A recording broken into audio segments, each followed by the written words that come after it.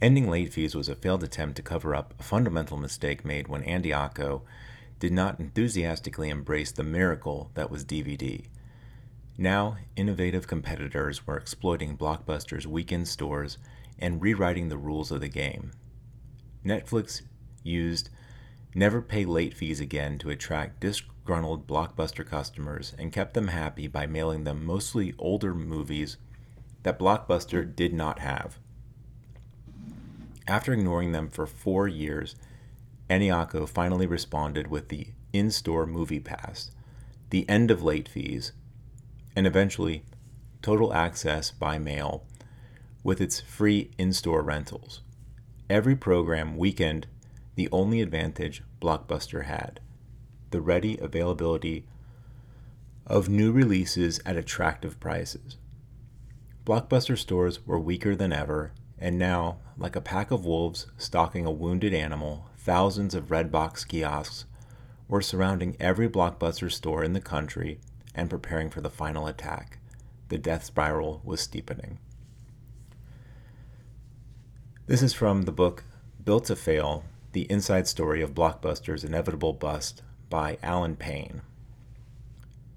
If you're old enough to remember going to Blockbuster on the weekends, then when asked, like most people, you'd probably say Netflix killed Blockbuster.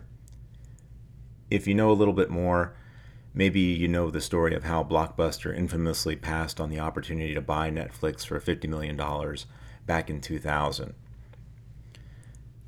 The more I read this book, the more I enjoyed it because it gave me a completely different viewpoint on the collapse of Blockbuster. The author of the book is actually a former franchisee, and he happens to be one of the most successful franchisees and managed to keep his stores open well after the company declared bankruptcy. So it's a really fascinating vantage point. The easiest way to examine things is to break things out by the CEO. Blockbuster, as you and I would know it, had 4 CEOs, not including the original founder. The 2 most impactful CEOs were Wayne Huizenga and John Antioco. These 2 also had the longest tenures, and so that's where most of the story takes place. But before getting into the story of Blockbuster itself, it's helpful to know a little bit about the video rental business itself. So before 1975, the movie studios had total control over what you saw and when you saw it. The movies would play in theaters for limited runs, and then they would disappear for years. TV stations could license movies and decide what they were going to show and what times movies would play, but ultimately the consumer had no control. Then, in 1975, the VCR came out. And suddenly people could record shows off TV. They could buy movies and watch them at home whenever they wanted. The movie studios are not happy about this, and they sue Sony, claiming that it was infringing on their copyrights by allowing people to record movies. And the courts initially rule in favor of the studios, but the case is appealed all the way to the Supreme Court, where just a 5-4 decision reverses the lower court, and they say that VHS and Betamax are legal. And so the studios say that if you want to own the movie, then you're going to have to pay a lot more than if you just want to go see the movie in the theater. So the studios start charging $100 to purchase a movie, which in like the 1980s is $400. In today's money. So needless to say, the average person is not going out and buying movies for that kind of money. So what ends up happening is that retailers end up buying movies and creating rental clubs. And these video rental clubs end up being extremely profitable. And rather than seeing this as an opportunity, the studios don't like this at all. And they start to lobby Congress and try to get a ban on video rentals. But at this point, renting videos is extremely popular, and nobody in Congress has any appetite for any more legislation or lawsuits, and the video rental industry is officially born. And one of these rental stores happens to be Blockbuster Video, founded by David Cook in October 1985, with the first location opening in Dallas, Texas. And these stores are very colorful, they're in high traffic, accessible locations, and Cook has plans for rapid expansion and what he describes as a store in a box that can be set up very quickly for franchisees. But Cook is going to need public funding for this planned expansion. He has 20 stores at the time, and he wants to build 1,000. But analysts are very critical of his plan and say that basically anyone can do what he's doing. And so to finance his expansion, Cook sells 60% of the company in 1986 for $18.5 million to a gentleman named Wayne Huizenga, who is going to take over as chairman and CEO. So, who is Wayne Huizenga? I had never heard of Wayne Huizenga before reading this book, and I've read a lot of business and financial books. And so it came as a bit of a shock that I've never come across this gentleman. If I did, it was a little blurb and it wasn't enough to stick out to me. But he is the only person to have built 3 Fortune 500 companies: Waste Management, Blockbuster, and AutoNation. I don't know if Elon Musk has quite reached that level, but I'm sure he will at some point. But anyways, Huizenga is a self-made billionaire. He founded his first garbage company in 1962 with a $5,000 loan from his father-in-law so he can buy a truck and some routes in Broward County, Florida. And he would eventually grow that into Waste Management, taking the company public in 1971. Quote, "Every successful video store owner of the day had discovered a once-in-a-lifetime opportunity, and thousands took full advantage, but no one had the vision or the financial skills to do it the way Huizenga did it," unquote.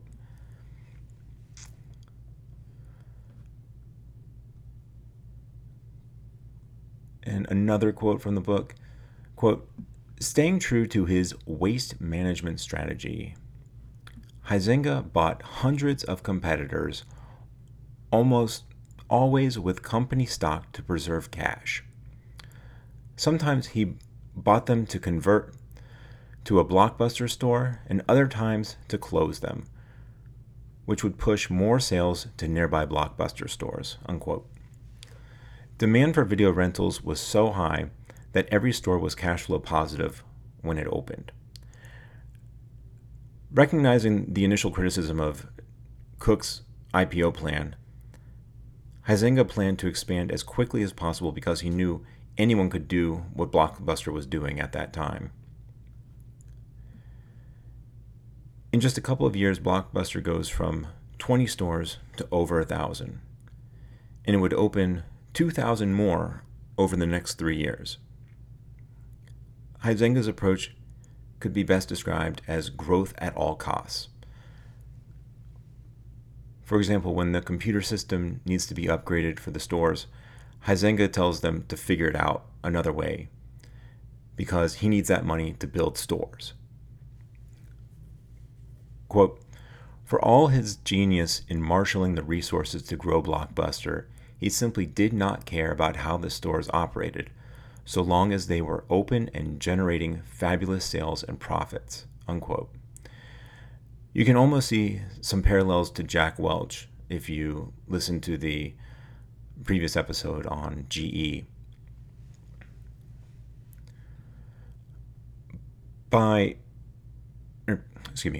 Quote, "By 1992, just 6 years after Huizenga took control of Blockbuster, the company dominated the industry and was generating more cash than it could spend opening new stores, unquote.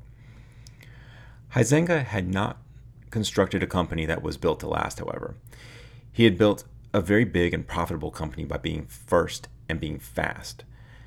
There was never any concern that anyone could do it better, however. So, as a matter of fact, the author, Alan Payne, got his start at a video rental store that was, in fact, doing it better.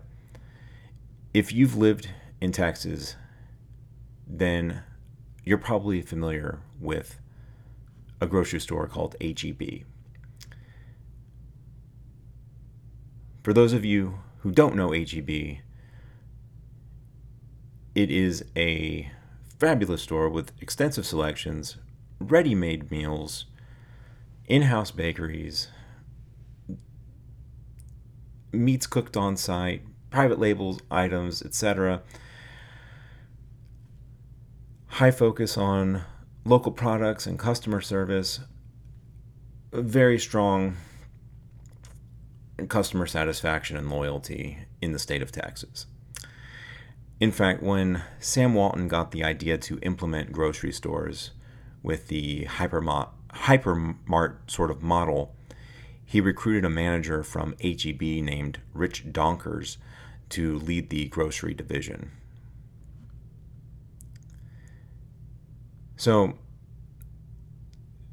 Payne states that Video Central was the location that he learned everything about business. He says that even though he spent 25 years as a Blockbuster franchisee, he learned almost nothing of value during that time.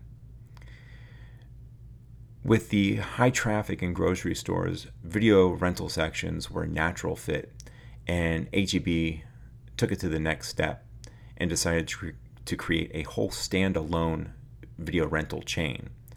And that is what would become Video Central.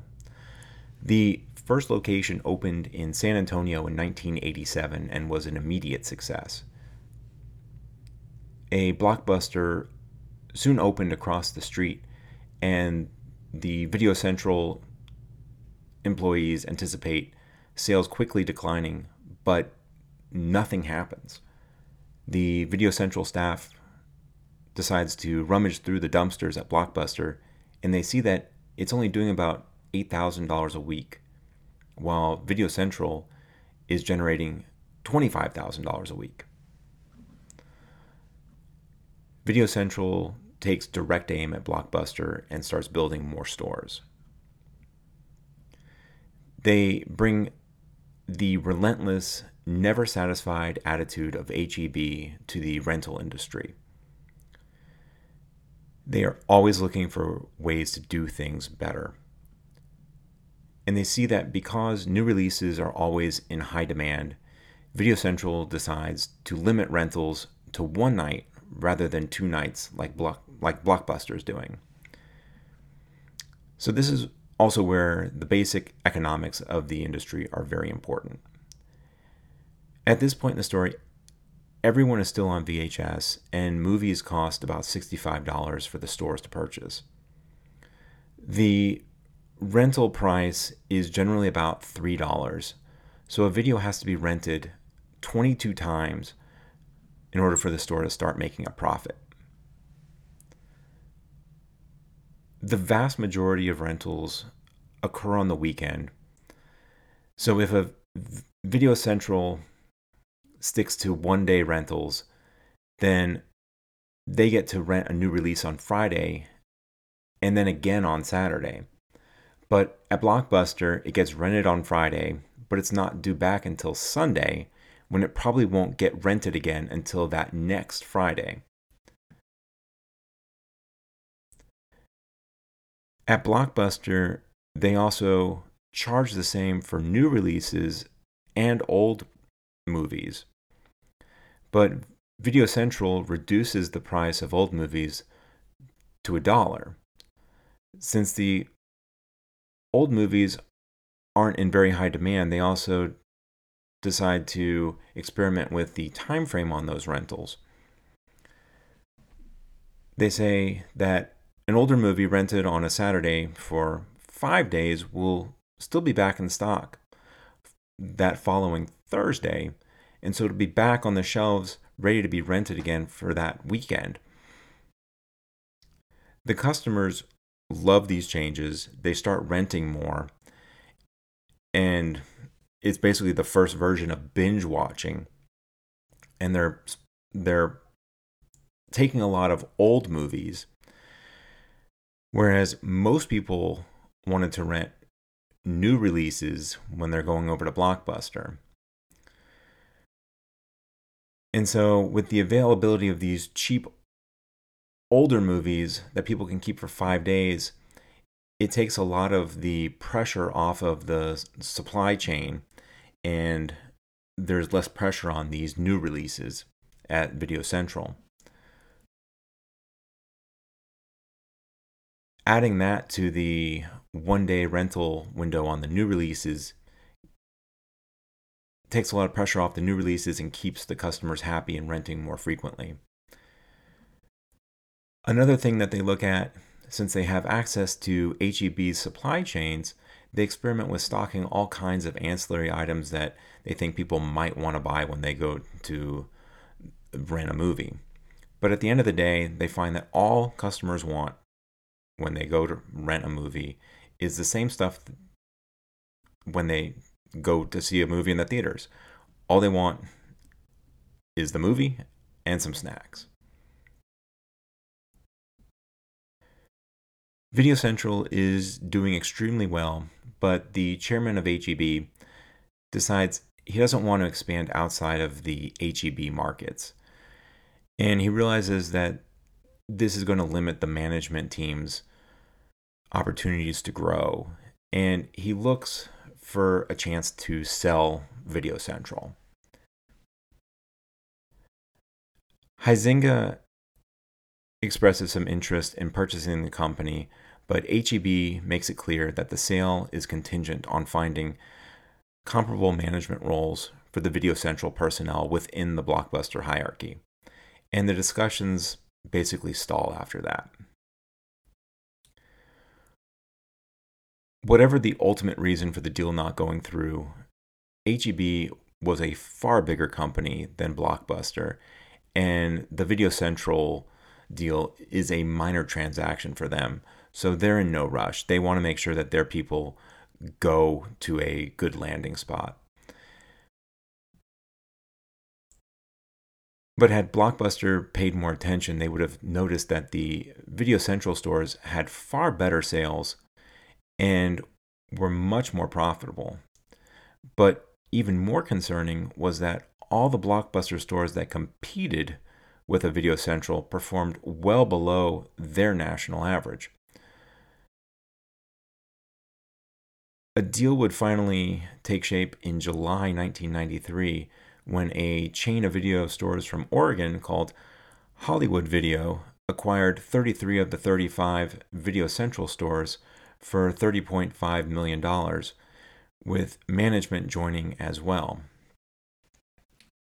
Hollywood Video had 15 stores when it bought Video Central in 1993. They would have 1,000 in 1998 and 1,000 more by the year 2000.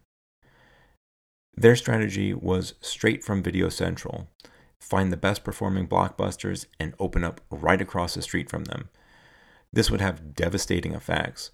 Blockbuster's sales declined while cost to run the stores remained fixed.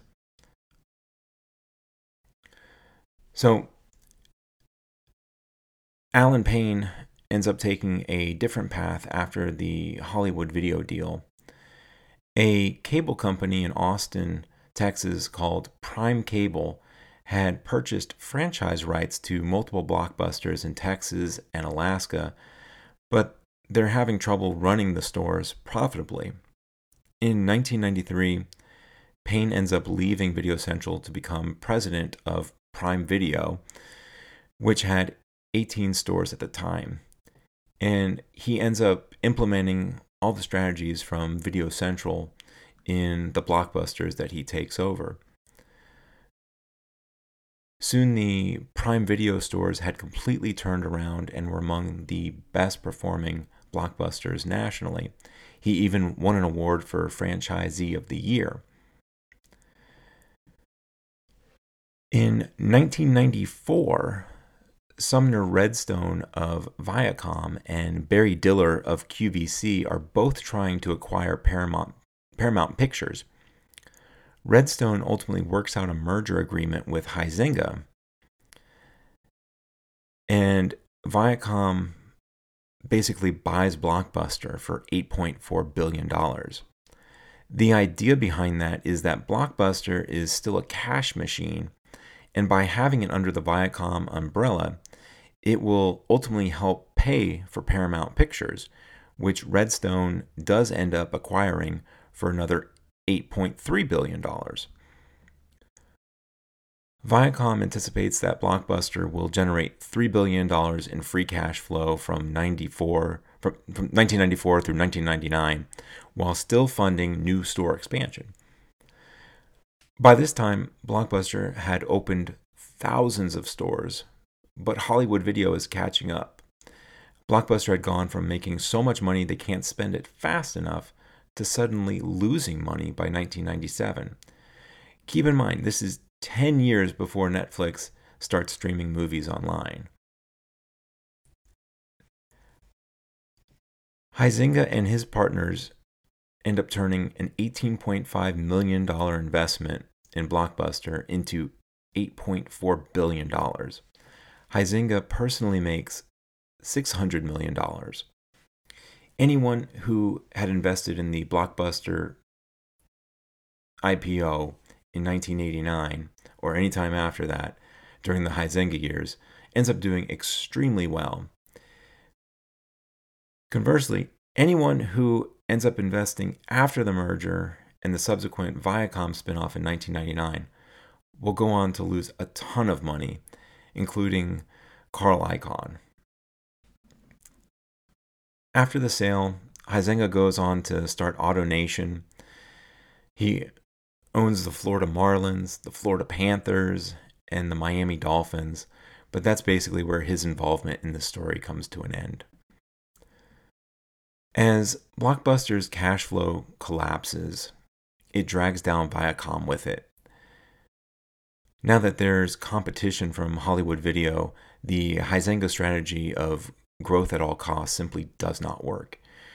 And this is sort of where you can see that parallel again with Jack Welch building GE through aggressive expansion and acquisition, and how what worked for one CEO is not really a viable option for the one who's about to take over. And so Sumner Redstone pursues one of the most sought after retail experts in the country. He's the heir apparent to be the CEO of Walmart. This gentleman is Bill Fields. And Payne notes that, quote, Sam Walton had transformed retail and Fields had been there almost every step of the way, unquote. Payne is very excited by the potential Fields joining has for the company. Fields attends a franchisee meeting, but isn't interested in getting their opinions about what's going wrong or why they think they're outperforming the corporate stores. Instead, he embarks on a strategy to basically turn Blockbuster into Walmart. He reduced shelf space for videos and begins experimenting with sales of all sorts of items like books and electronics, clothing, software, stuffed animals, etc. He never stops to ask if anything like this has been tried in the past. And again, HEB had done it with Video Central and found time and again that all people want are their movies and their snacks. Ultimately, Blockbuster ends up writing off some $250 million in inventory that it simply cannot move. Sumner Redstone is pissed off and he fires Bill Fields for this ill-conceived strategy. And he says that until he has a new CEO, he's going to be personally running the day-to-day operations. And so after Fields is fired, Redstone hires John Antioco, who will go on to lead the company from 1997 through 2007. Antioco had risen through the ranks at 7-Eleven, starting as a trainee in 1970 and eventually rising to VP of Operations. He would then go on to become CEO of Circle K, leading it out of successful bankruptcy. And he was CEO of Taco Bell and engineered a turnaround there as well. And the consensus opinion was that Antioco was the man to run Blockbuster. When he starts, he realizes that they can't afford to price movies above Hollywood Video, and he immediately cuts prices to improve their competitiveness. Sales improved, but they still don't see any need to price older movies less than the new releases. He also sees that inventory is an issue, but rather than address the outdated software system, he takes a different approach. And remember, the inventory software had already been brought up several years ago with Huizenga, who said he didn't want to waste money that could be used to build stores. Antioco goes on to embark on a program called revenue sharing. And Payne suggests that this is a problem up until the company's bankruptcy.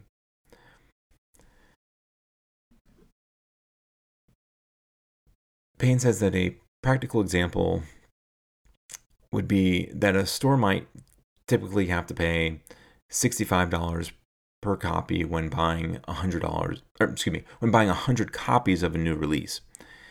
With revenue sharing, a studio would reduce the cost to $30 for 300 copies for a total of $9,000 instead of the $6,500. The studios all had different agreements, but they would essentially then have a portion of the rental revenues from that video moving forward.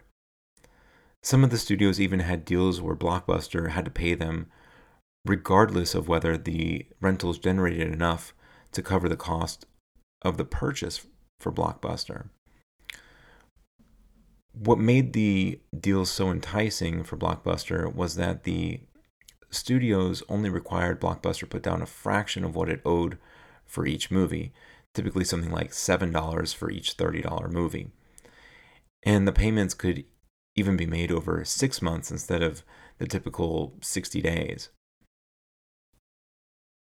The revenue sharing program ended up being a huge boon to the film industry and helped fund a lot of independent movies that otherwise would never have been made. Payne says he tried the program for about 6 months, but it didn't provide any benefit, so he stopped it. He also points out that by this time, the price of older movies had come down significantly and were as low as $8. And kids' movies were generally $20, and newer movies had come down to $40. He says that Antioco and Redstone used the figure of $65 per movie to make it seem like they had been saving a lot of money by getting a deal for $30 per movie under this agreement that they had worked out with the studios. But really, it was just a bad deal, and they should not have been making it. Then in 1997, the DVD emerges. Among other benefits, this ends the inconvenience of having to rewind a movie before returning it, or renting one that wasn't rewound. Wholesale DVDs were priced at about $17, which gives Blockbuster an opportunity to significantly reduce expenses. Compared to the $65 movie that needs to be rented 22 times, a DVD only had to be rented about 4 times. Plus, it could be sold used for about $8, bringing the true cost down to about $9. But one of the main creators of the DVD thinks that its low price will actually accelerate the end of rentals, because he thinks that people will just be more inclined to buy a cheap movie as opposed to rent one. This would become increasingly true as studios dumped thousands of DVDs in sales bins throughout the likes of Walmart for just a few dollars. Blockbuster can't rent a movie for $4 if Walmart has it on sale for $5. In 1998, VHS still makes up 95% of the video rental business at Blockbuster.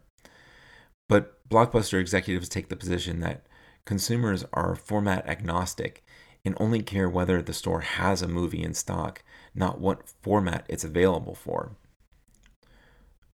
Quote, "So if you visited a Blockbuster store in 2004 and walked the aisles in search of something other than a new release, you would see VHS movies alongside DVD movies. A VHS copy of The Godfather may have caught your eye, but the DVD version was missing. That was by design. Blockbuster thought you would just as soon rent the VHS version," unquote. In 1998, the typical store had 6,400 units in its catalog. In 2004, after transitioning to DVD, the typical store only had about 3,400 units. Lower inventory meant lower sales.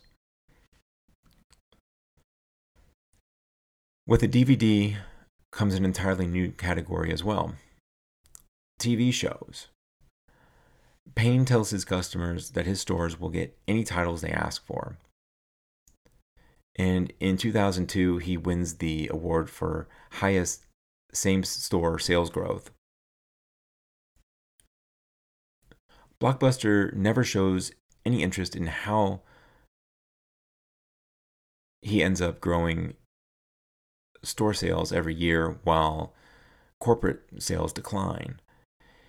In 1998, Prime Cable ends up being sold to Cox Cable for $1 billion, but they give Payne the opportunity to purchase the Blockbuster stores he's been running. He ends up financing the purchase of the stores with a $13 million loan at 9.75% interest, as well as a $3 million loan from a private equity group that required a 30% return on investment. The deal ended up closing in 2000. The private equity group exited their investment just 4 years after they closed the deal with a 40% return on their investment, and he retired the loan in 2012. In 1999, Viacom spins off Blockbuster at a valuation of $2.7 billion after having just spent $8.4 billion for it 5 years earlier. Again, anyone who ends up investing in Blockbuster the second time will lose money, but the people that lended money to Payne do just fine. While DVDs drastically reduced expenses for Blockbuster, it also opens the door for Netflix. While Blockbuster has mountains of information about its customers over the years, it has no way or any desire to do anything with it. But everything about Netflix was data-driven. But remember, the early days of Netflix are much different than the streaming behemoth that it is today.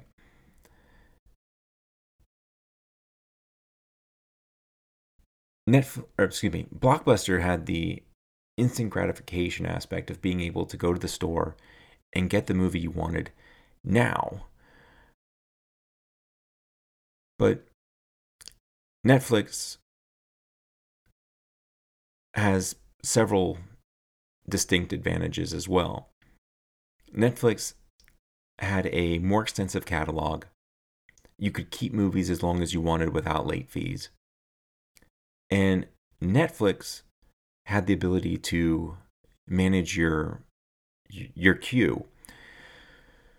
And for anyone who doesn't remember or never used the DVD version of Netflix, Users would create a list of movies they wanted to receive and rank them in the order they wanted them to be delivered. But then Netflix had the ability to manage its supply chain by delivering the best available movie from your list. If you went to Blockbuster, however, and couldn't find the movie that you wanted, you may not just browse around until you found something different. There's a good chance that you would just leave without renting anything. In fact, only about 20% of the movies rented from Netflix were new releases, while at Blockbuster, that percentage was closer to 90%. Netflix was growing rapidly, but when the dot-com crash hit, its access to capital dried up and expansion became exceptionally difficult. Executives from Netflix, including Reed Hastings, met with Antioco to propose Blockbuster buy Netflix for $50 million. Hastings wanted to join forces and run the online portion of what would be a merged business. At this time, Blockbuster was spending over $1 billion annually just to purchase videos for the stores, so $50 million is nothing. But Antioco doesn't see any benefit to Blockbuster buying Netflix, and he passes on the deal. Antioco considers it a niche business and thinks Netflix will never have more than a few million subscribers.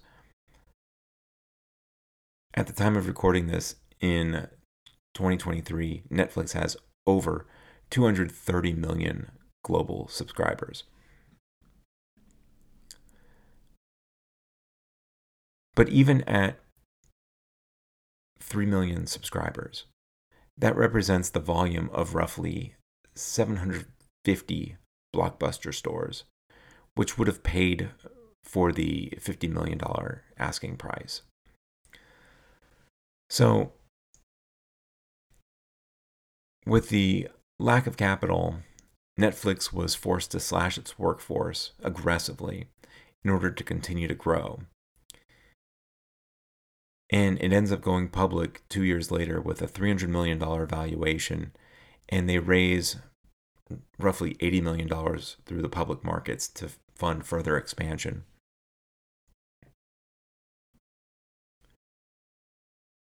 In May 2004, Blockbuster rolls out Movie Pass, what it calls Netflix in a store. And this allows people to pay a monthly fee and keep a few DVDs at a time without late fees.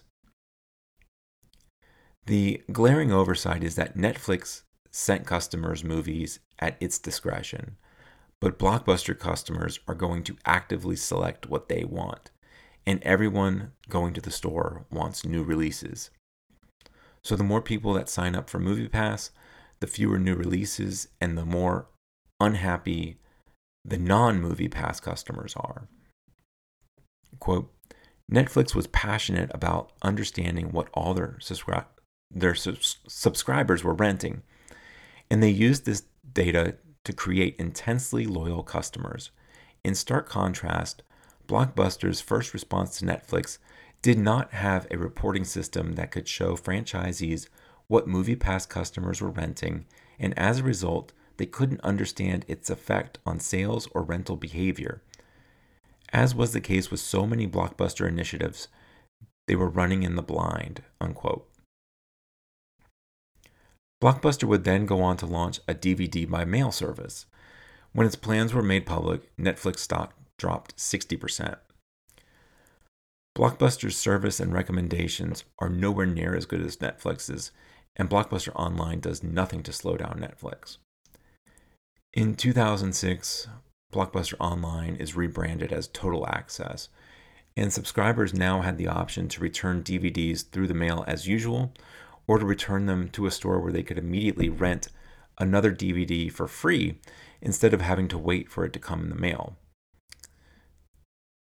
As Reed Hastings described it, Blockbuster had thrown everything at them but the kitchen sink, at which point John Antioco had someone go to Home Depot and send Hastings a kitchen sink, which is a cute story if you're not simultaneously setting your company on fire.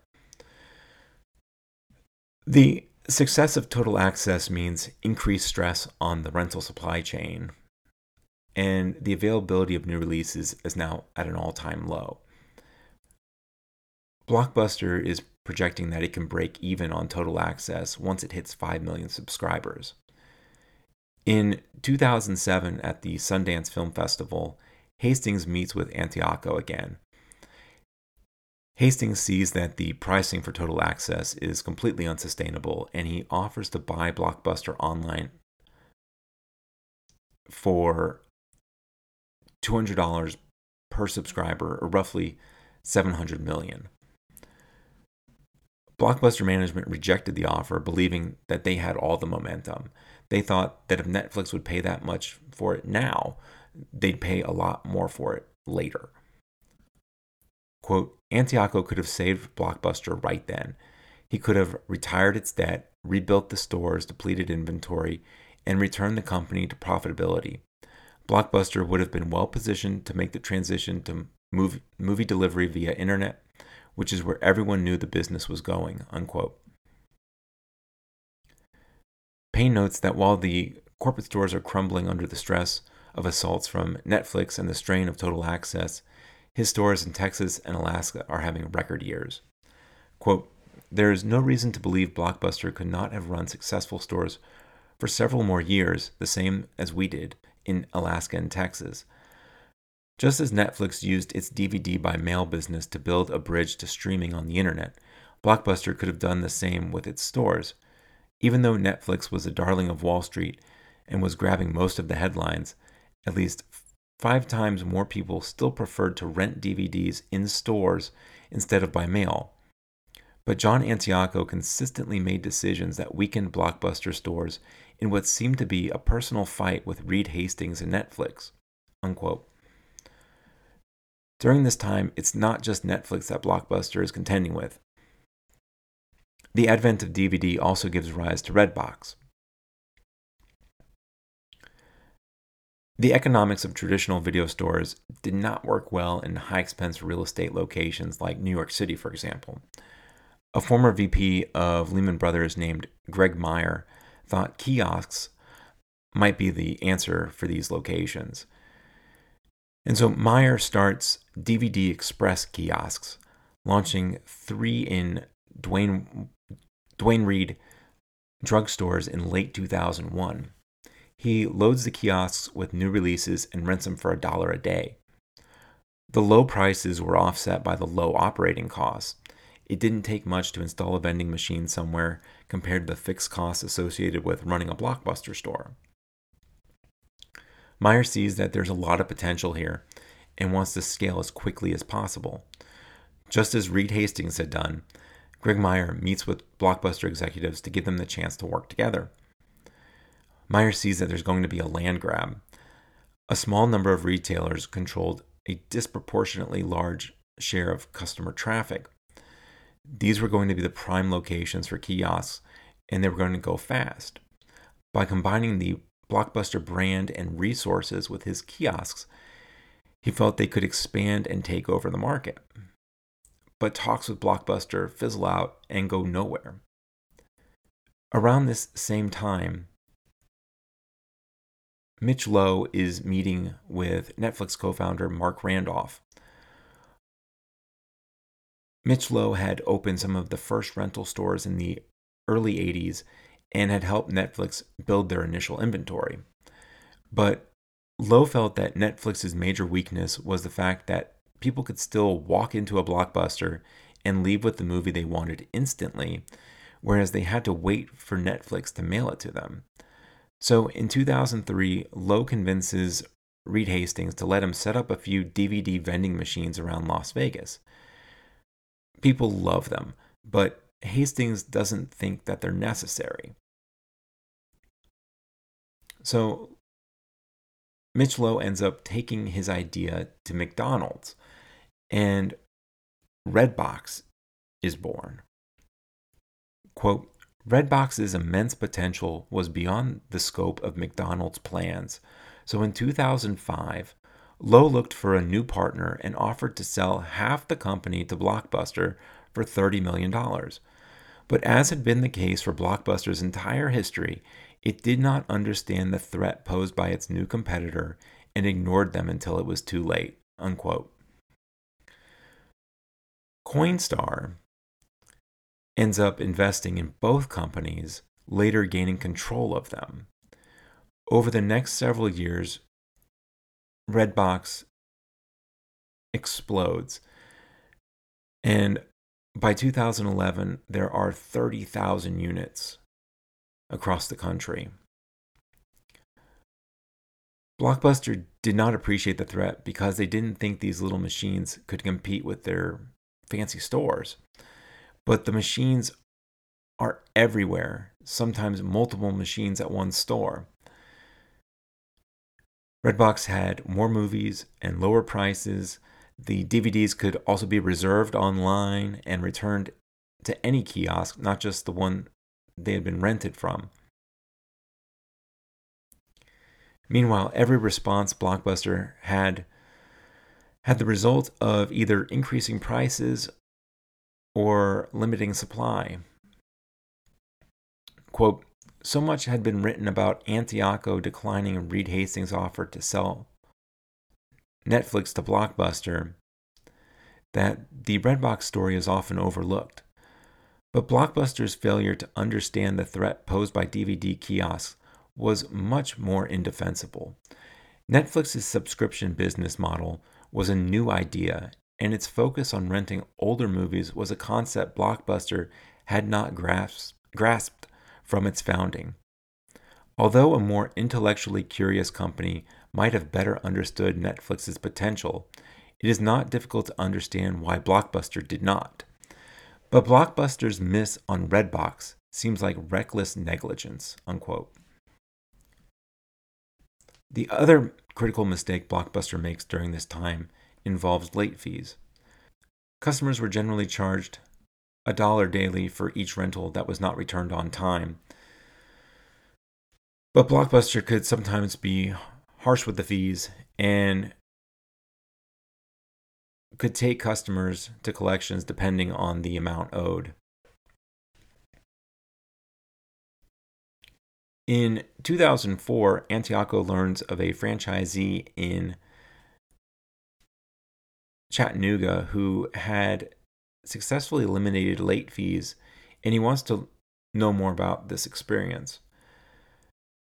This franchisee basically replaced late fees with phone calls reminding people to return their videos. Most people did return their rentals on time.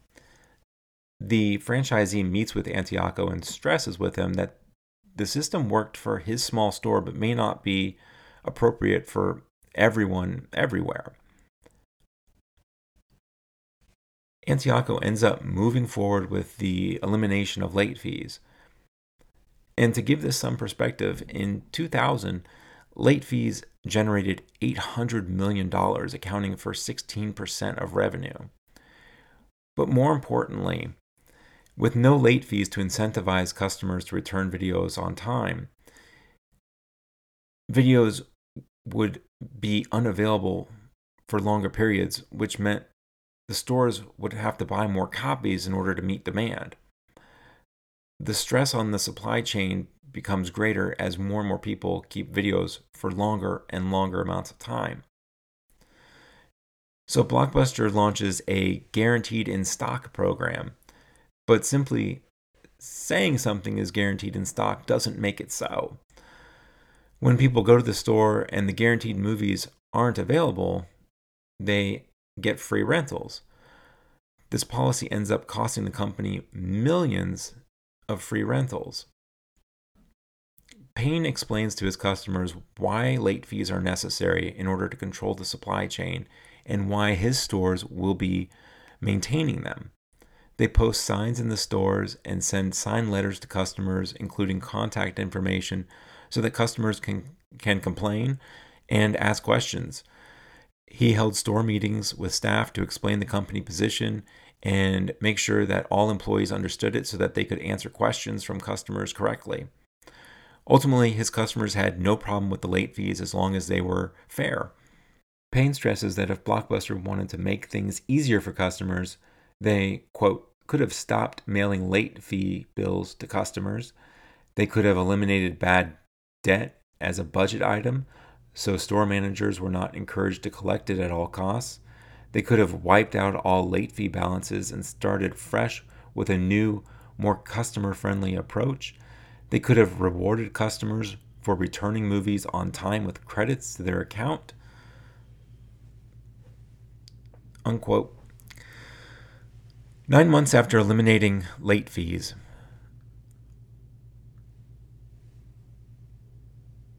so late 2005, profits had plummeted. The stock price had been cut in half. There had been multiple layoffs, and there was already talk of bankruptcy. During this time, Payne says his stores are still thriving.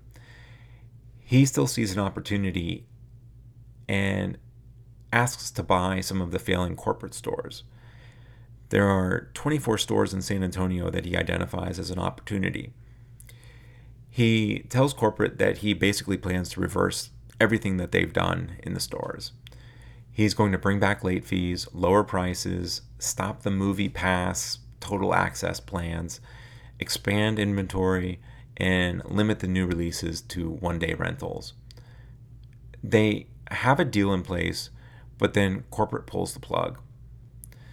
And basically, if Payne goes in there and turns things around by undoing every bold initiative that they've tried over the past several years, then what does that say about the leadership? So, better to burn down the company than to look foolish.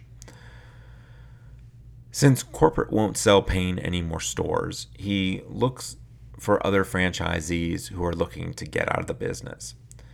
A franchisee in the Rio Grande Valley area of Texas, so the southernmost portion of Texas, is looking to sell 13 stores.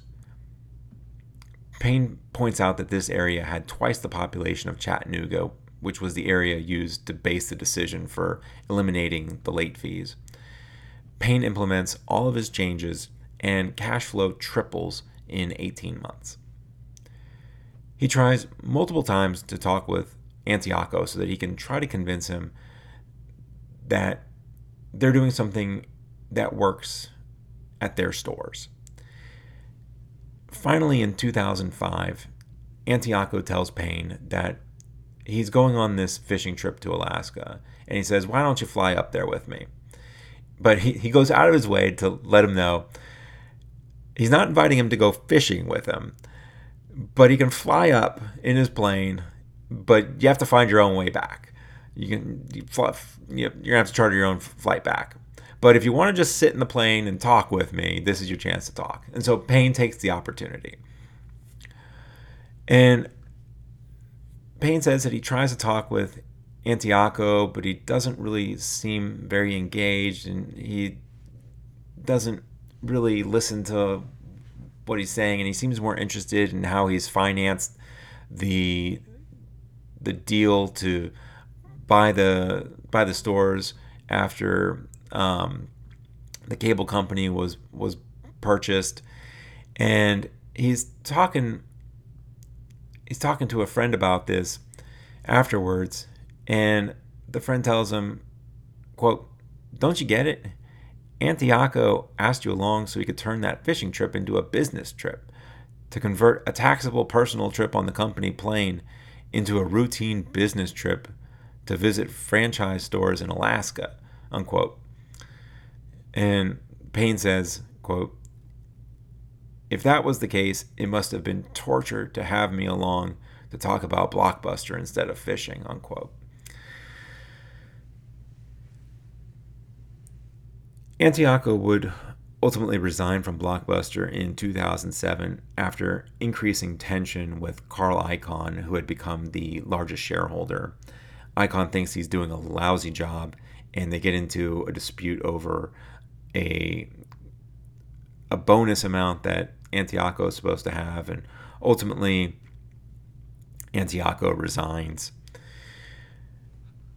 And when Antioco leaves, there were about 8,000 stores, and he had seen the opening of more than 3,000 of them.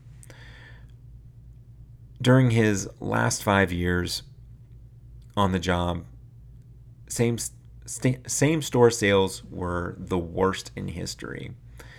Payne notes that Pennsylvania had a population of about 13 million people and 93 Blockbuster stores, or roughly 130,000 people per store.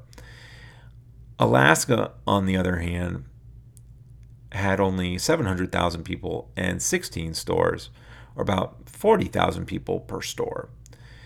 But the stores in Alaska generate 25% more profit than the stores in Pennsylvania.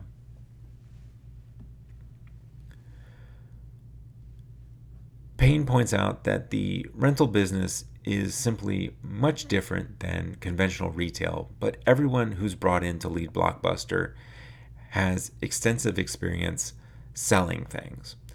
And this would be no different with the next CEO, Jim Keyes, who had been CEO at 7-Eleven, where Antioco had once worked as well.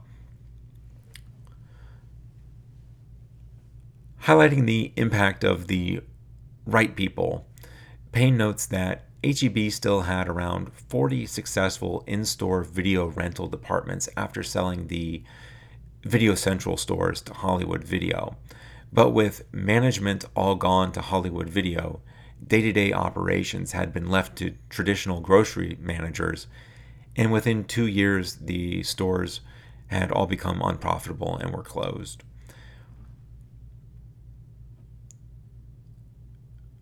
All that said, Blockbuster was still number one in home entertainment at this point in the story.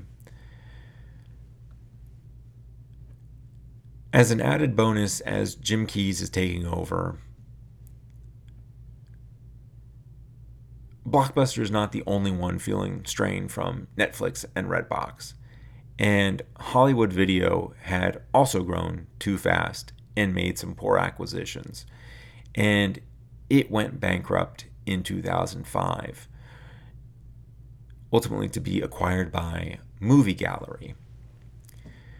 And Movie Gallery closed 1,000 stores in 2007, and then ultimately all of them in 2010. And so to sort of summarize things to this point, quote, even though 50 million customers were still visiting Blockbuster stores every month, 7 times more than the 7 million subscribers Netflix had at the time, Antioco's failed strategies had so buried Blockbuster under a bloated cost structure, the company was barely profitable. Blockbuster had $1 billion of debt, all of which was due in the next 3 years. It would have to be paid or refinanced, but in its current financial condition, there was no clear path to do either. With over 3.5 million subscribers, Total Access was still unprofitable. And even though they claimed it would break even at 5 million subscribers, it was impossible to quantify the damage that millions of free rentals was inflicting on the stores.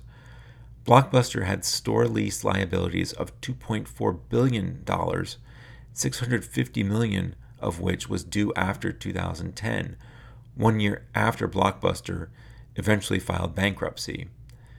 Killing the stores in favor of a Netflix by mail clone was never an option.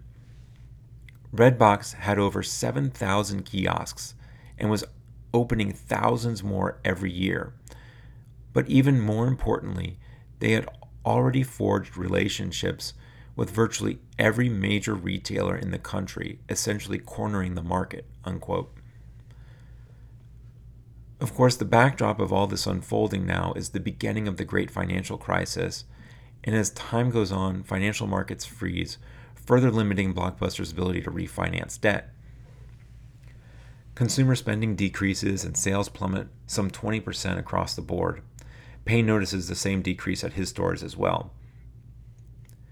With the worsening financial situation, Keyes agrees that the Total Access program is a losing proposition and tries to throttle the program by raising the price. But this just has the effect of sending more customers to Netflix.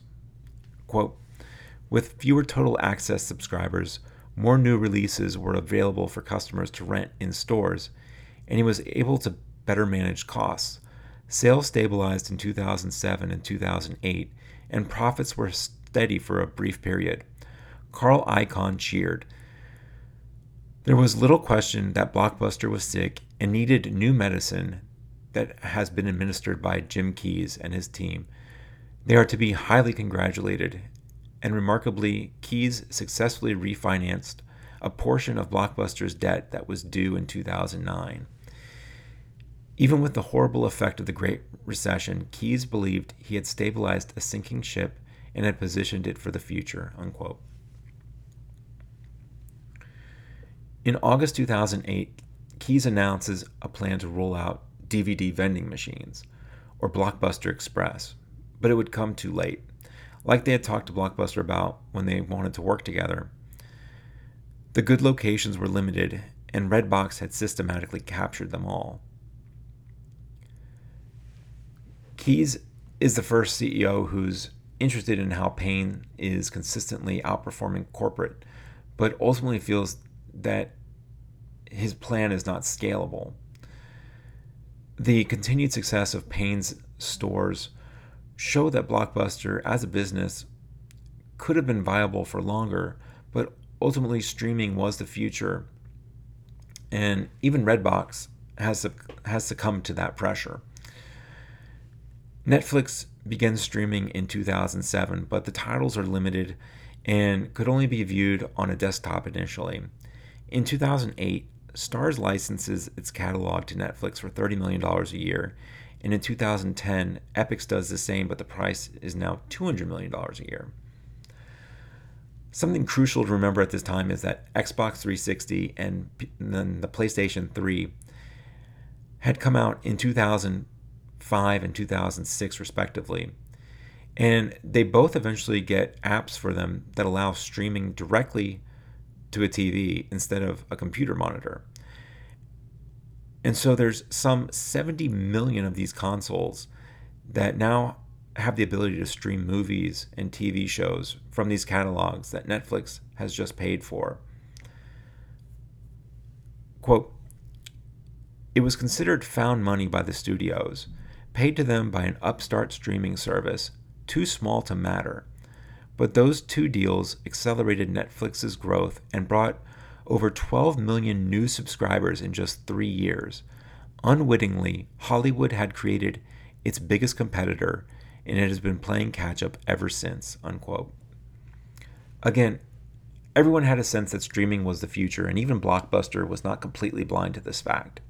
In fact, Keyes had purchased a website called MovieLink in August 2007.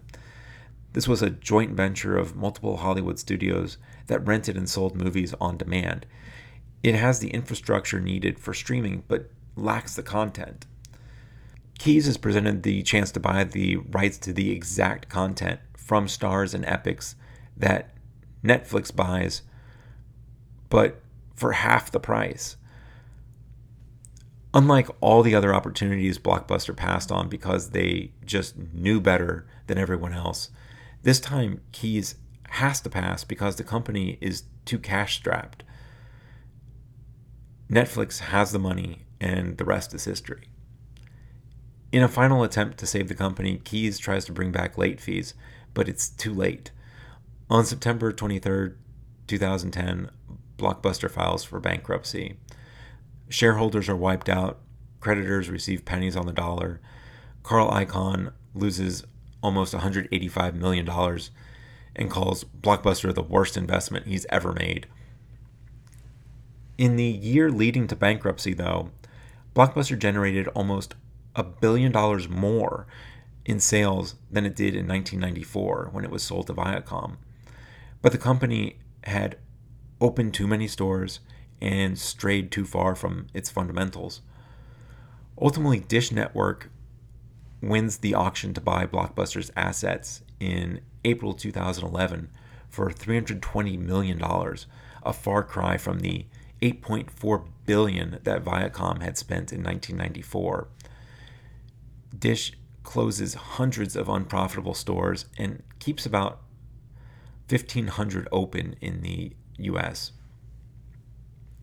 Not realizing that its customers only want to buy movies and snacks, Dish has plans to sell Dish wireless communication services in the stores, but they never even end up going into mobile, so that doesn't pan out.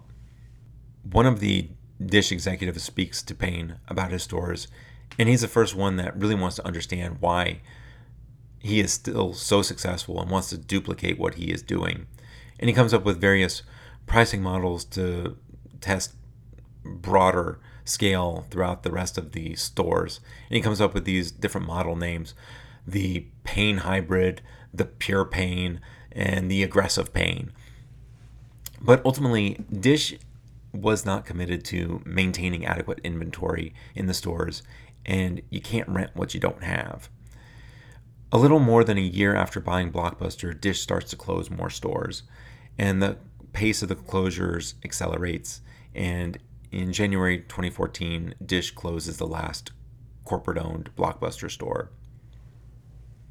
Of the 1,200 franchised stores, only 50 are left at this point, and Payne owns 26 of them, 13 in Alaska and 13 in Texas. Over the years, he had been forced to close unprofitable stores, but he says that the remaining 26 had profit margins that were higher than any Blockbuster stores of the last 20 years, which is truly incredible.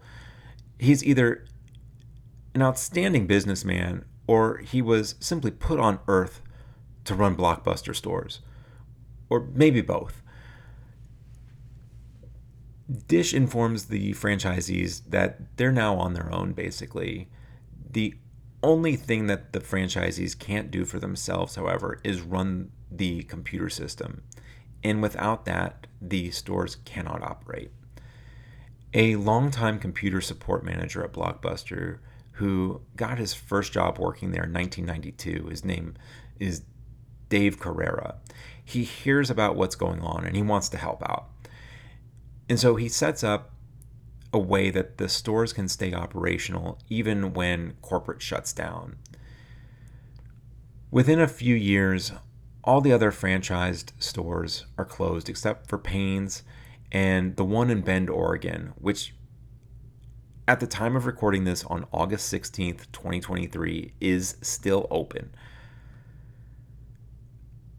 Slowly but surely, Payne has to close stores. He says he gets interview requests as they happen, but he feels the story is simply too complex for a 3-minute segment on TV or an interview for a newspaper, and so that's what prompts him to write the book. In 2018, he closes the last store in Texas, which attracted press coverage because Blockbuster had started in Dallas, and then later that year, he closes the last store in Anchorage as well. Quote, "Our stores had provided the first job for thousands of people over the course of almost 30 years. And it was a training ground for ambitious employees to become managers and learn how to run a business, how to hire and train great employees, how to merchandise stores, how to manage costs and understand an income statement, and most important, how to build teams of people who understood and bought into common goals. Those teams of people built the longest lasting chain of Blockbuster stores in the country. It always seemed more like a mission than work. And with that last flight out of Anchorage, it was over," unquote. And so that is Built to Fail, the inside story of Blockbuster's inevitable bust by Alan Payne. It is a very insightful view of the decline of Blockbuster. It had a lot more information than I thought I was going to learn. I didn't realize just how poorly managed this company was and the numerous opportunities that it had to turn itself around. Thank you so much for listening.